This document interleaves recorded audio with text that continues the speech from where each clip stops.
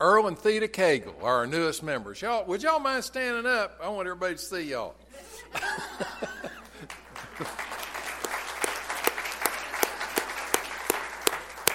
They're from Alaska. They've come the longest to be a part of our family. If you have your Bible this morning, I want to ask you to turn to the book of James, the 5th chapter, beginning in verse 7. As you're looking for that, I want to tell you what we're talking about today, the need for patience. Do you have all the patience you need? I'm preaching to myself today. We're all in the same boat together. Patience is so important that we have that as people, the people of God. Did you hear about the little boy that was standing patiently at the end of the elevator, the escalator? And he was just standing there. The escalator was running, and a lady that was a salesperson in the store was watching him. And he was just standing there watching the escalator work, and she walked over to him a little bit, and she said, "Son, are you lost?" And he said, "No, I'm not lost. I'm just standing here waiting on my gum to come back."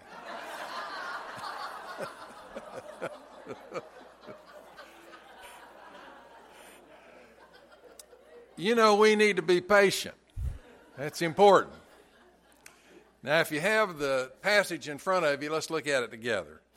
James 5, 7 through 11.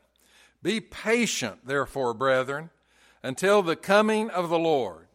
Behold, the farmer waits for the precious fruit of the earth, being patient and over it until it receives the early and the late rain. You also be patient. Establish your hearts, for the coming of the Lord is at hand. Do not grumble, brethren, against one another, that you may not be judged. Behold, the judge is standing at the door. As an example of suffering and patience, brethren, take the prophets who spoke in the name of the Lord. Behold, we call those happy who were steadfast. You have heard that the steadfastness of Job, and you have seen the purpose of the Lord, how the Lord is compassionate and merciful. Well, this passage helps us. You know, all of us need certain messages, and some of us need certain ones more than others. Well, today I feel like we're really talking to each other. We're talking to every person that's here today. This is so important. The central affirmation of the need for patience is presented all through our text today. It's stressed by arguments that are drawn from agriculture in verses 7 and 8, and from examples drawn from Jewish tradition in verses 10 and 11. James calls the Christians to be patient. He's calling us. This wasn't just for them. It's also for us this morning. We're supposed to be patient. You know, everything doesn't always work out for us immediately. We want it to. If we want something to happen, guess what? We want it to happen today, and at least by tomorrow. Well, the Lord doesn't think that way. He does not think that way. That's all there is to it. Everything doesn't jump when we want it to jump. Once on a flight from Lisbon to London, there were 100 passengers on board. It was a routine flight. Everything had gone well. All of a sudden, an announcement came over the loudspeaker that said, "This is an emergency. We're going to be making a water landing. Stand by for further instructions." Well, all the stewardesses, of course, got up and they started moving around and telling everybody what to do, you know, since we were making a water landing. And the passengers started talking to each other. They didn't know what to think. They were scared. Some of them started crying. Some of them started praying. You know, everybody was upset. All of a sudden, a flight attendant ran through the plane, shouting out to everybody, "I pushed the wrong button. I played the wrong tape. I should have played the one that said drinks will be served shortly." She said, "I have 12 tapes and I played the wrong one." You know, in our lives, sometimes people around us play the wrong tape, don't they? They play the wrong tape. And we get real upset. They say the wrong thing at the wrong time in the wrong way. And we really get out of sorts about it. We get all worried and we just don't know how to respond. We can, if we want to, right there, have a heart attack and die. We can, if we want to, just slap them right in the face. Or we could, if we wanted to, we could just cuss as loud as we could. We have a lot of different options that we could use. Or we could have patience. We could pray and seek God's face. Now, out of all those options, which one do you think would work out the best? There's one there for us that we obviously ought to choose. The term translated patience means a certain thing. It means to submit without complaining or grumbling. If you're going to be patient, you've got to respond to life in a certain way, with a certain demeanor, with a certain attitude. And this is what James is trying to get across in our whole text this morning. It's almost identical with the term translated steadfast in verse 11, which also stresses the need for enduring or persisting in a difficult time in our life. The distinction between the terms is that patience is more demanding than being steadfast. And you say, why is that? It is endurance without complaining. Without complaining. Patience need last only until the coming of the Lord. And then we won't need patience anymore. When He comes and takes us to be with Him, the need for patience is gone. We won't have to pray about that anymore at all, because that event will shatter the bonds of hardship that are around us. Now, if we started up here with Jim and went through the whole congregation, we ask everybody, what is it that's bothering you today? We could hear all kinds of things. You just wouldn't believe how many different things we could hear. Well, when Jesus comes, it shatters the bonds of hardship. And we won't have any of those things anymore. Amen. Those things are all gone. And not only will the bonds of hardship be broken and cast away forever, but also we will receive the great gift of the presence of the Lord right before us, right before our eyes, right before our family, right before those of our loved ones that have gone on before as they gather together with us. We think about that and we think how wonderful it is. Well, until that time, we want to be patient. I hear on the radio and see on TV, every once in a while I'm flipping around the channels, and somebody will say something like this: I know that the Lord is going to return this year. This year, He's coming back. And then they give 4 or 5 things that they think are valid reasons as to why He's coming this year. They don't know. They have no idea what they're talking about. I know they think they do, and you might think they do, but they don't. I don't care who they are, what their name is. They don't know. None of us know. Jesus doesn't know. Only God the Father knows when Jesus is going to return. Well, that great reward will be there. And then it will be wonderful. And then we won't need patience any longer. But until then, we need every day in our Christian life to work on this and to try and become day by day, week by week, month by month, more patient in how we deal with those that are around us, how we deal with the children, how we deal with the elderly, how we deal with those in business, our neighbors, our working associates, everybody. How we deal with them ought to be patiently.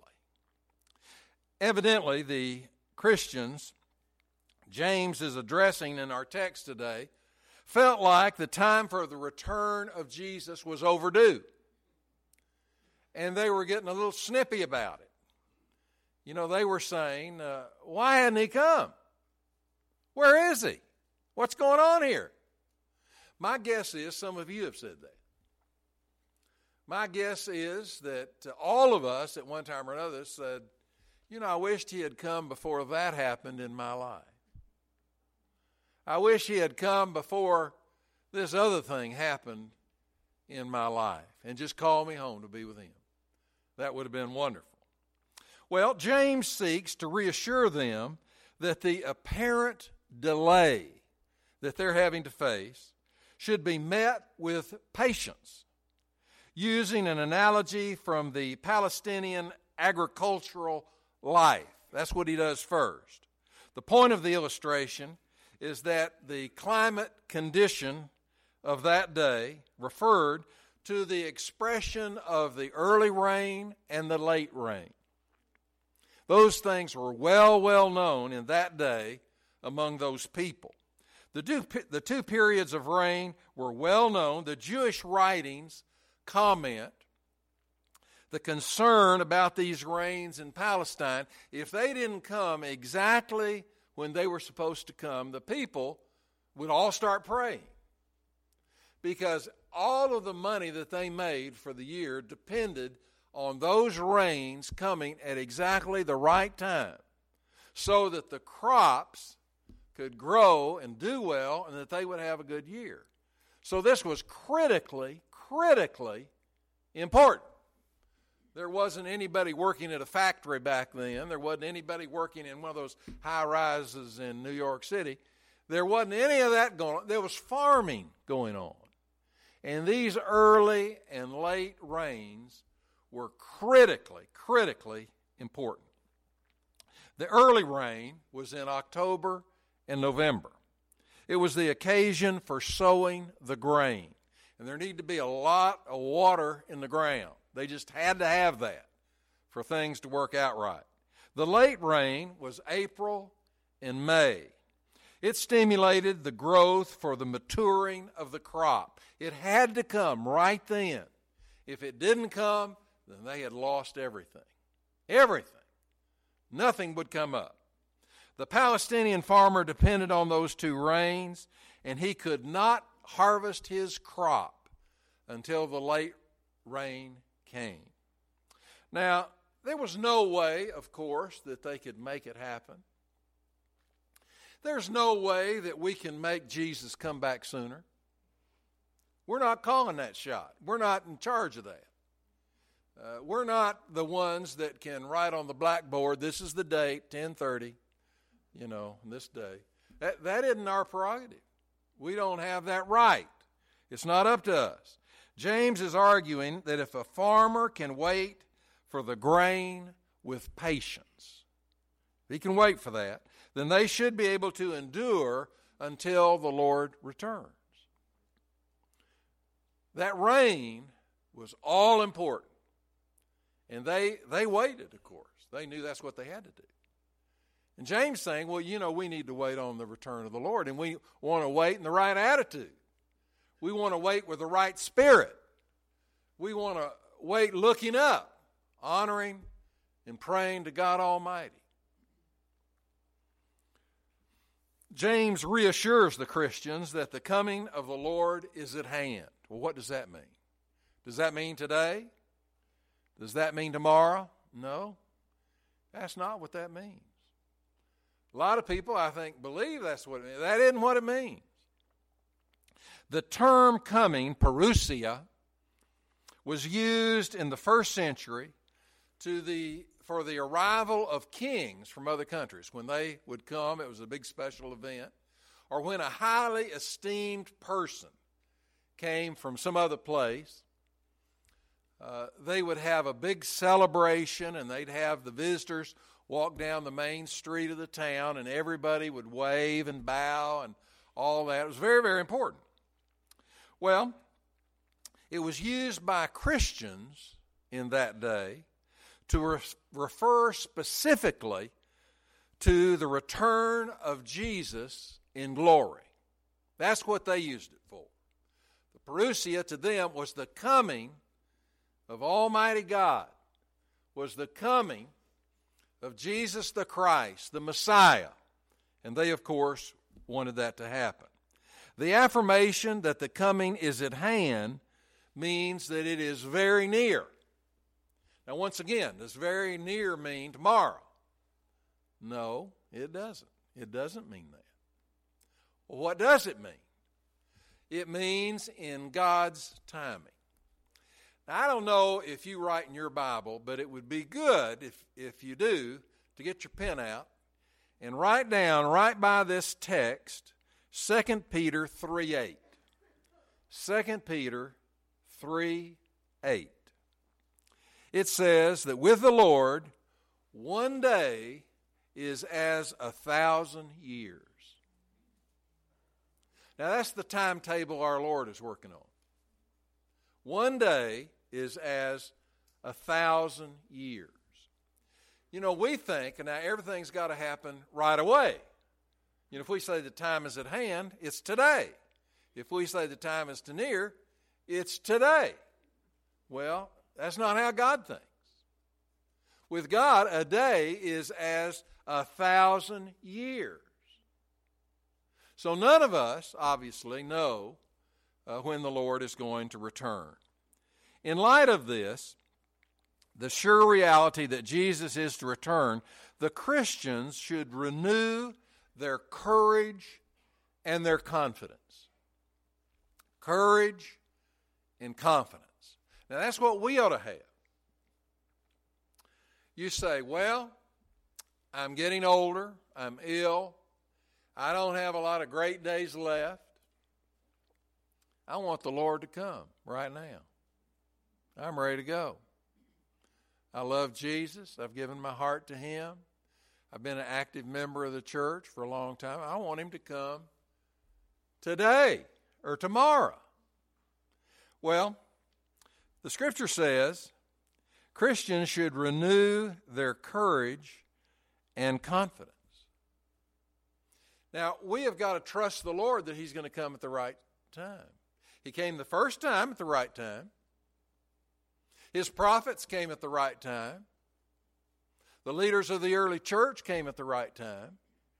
And Jesus is going to return at the right time. And we've got to have confidence in that. With verse 9, James takes a slightly different approach to this theme. The discouragement of the Christians must not be allowed to express itself in grumbling and complaining. Now, the Lord doesn't want us to be doing that. There are some people that grumble and complain about everything every day. Do you know any people that are just real negative? I mean, nothing makes them happy. I pastored a church nearby here for 21 years. Had a man that sat on the third row right over here. Always sat in the same seat. He never missed. He was there every Sunday. I never saw him smile one time. You know, all my jokes aren't great, but every once in a while, there's a good one. He never smiled one time in 21 years, ever. I mean, not even a little bit. I asked him about it one day, and he just kind of went, walked off. You know, we've got to wait for the Lord's coming with a certain attitude. That is so important. We need to be building up the brethren. We need to be praying for those that need our prayer. We need to be visiting people like the Brendels. We need to be visiting people that are going through a hard time, that are sick, that are laid aside. We need to be lifting up those folks daily in their prayers. That's very important. Well, the term grumble means literally to groan. You know, to be gripey, to be groaning, to be complaining, to be grumbling, all of those things. In association with against one another, you see that in the verse. It refers to complaining which blames other people for all of our distresses. You know, while we're waiting on the second coming, you say, well, this isn't right, and it's Susie or Sally or Sandra's fault. It's their fault. That's why things aren't right. They did it. Or it's Sam or Harry or Bob or Jim. It's their fault. They're the ones that are causing all of this bond of hardship around my life. Well, the decisions about who is really at fault ultimately lie with the judge. Now that's a capital J, with the judge. That's talking about Almighty God. That's talking about Jesus the Son. It's not talking about us. Now, if we, in this interim period, between this very moment and the second coming of our Lord, if we're griping and moaning and fussing and just carrying on, complaining about everything, that is the wrong attitude. And we need to have that attitude confronted in our lives. And the Spirit of God wants to do that. We need to be loving, happy people. I mean, we have the greatest gift that a person can have. The Lord Jesus is in our heart. We have a wonderful church. We have the Word of God. We have, all these things. The Holy Spirit leads us. We have been blessed in so many ways. We have food on the table, a car in the garage. Everything is wonderful, just wonderful. And we need to have that kind of an attitude rather than blaming somebody else for what's wrong in our life. The oppression and difficulties of the Christian may inspire grumbling. If you're having a hard time, you think, gosh, this is terrible, Lord. When are you going to fix this? And we kind of have an attitude about saying that.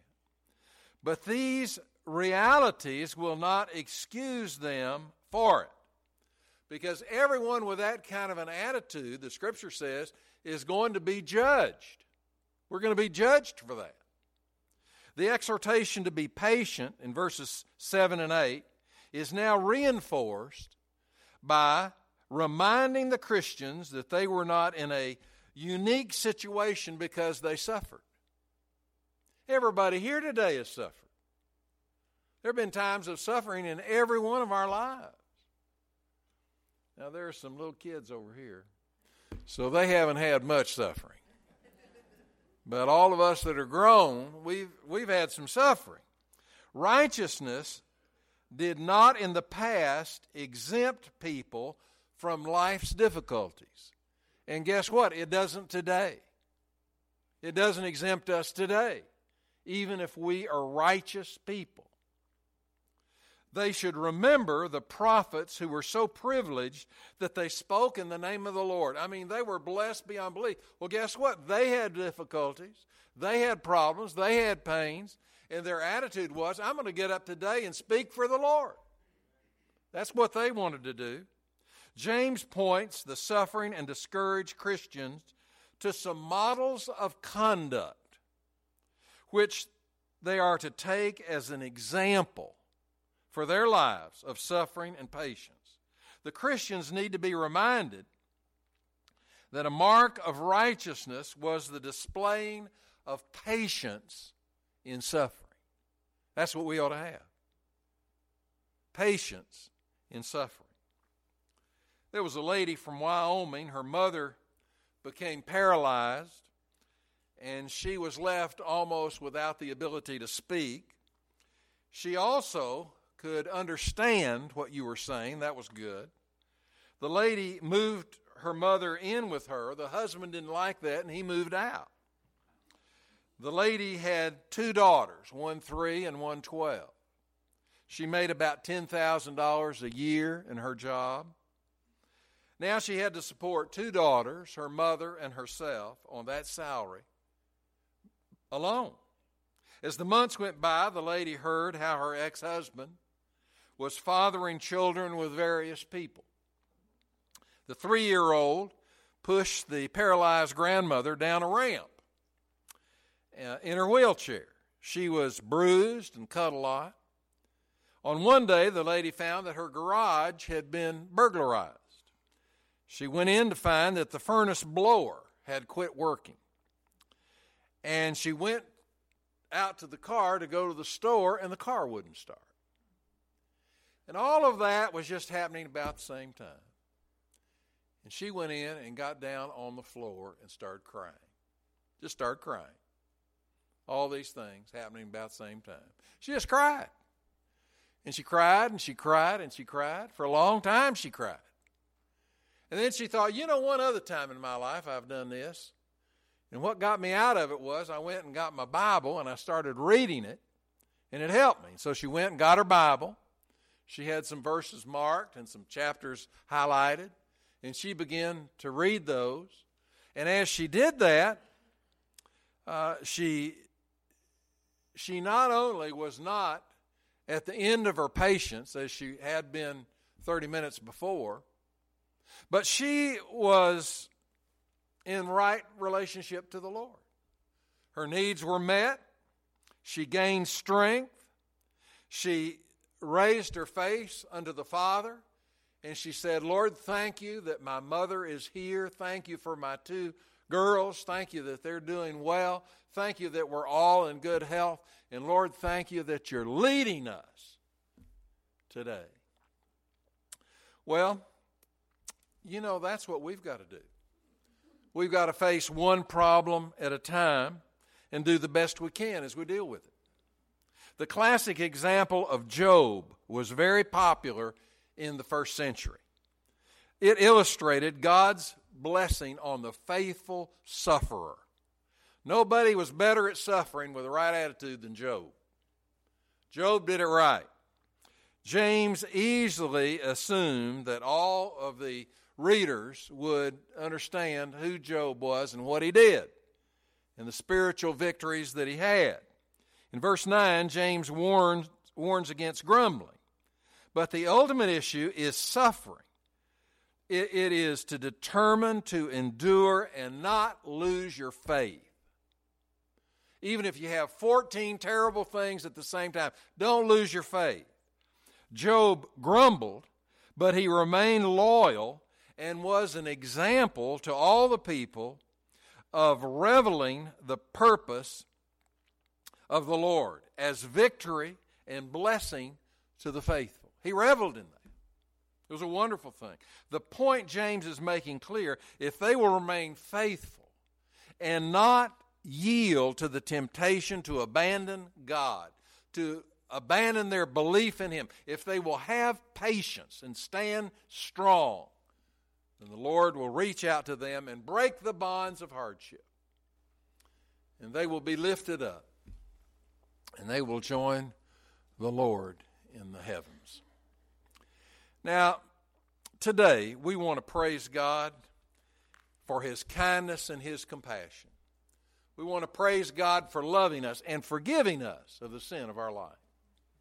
Today, if you're in the house and you've never trusted in Christ as your Lord and Savior, today I hope would be the day that you do that.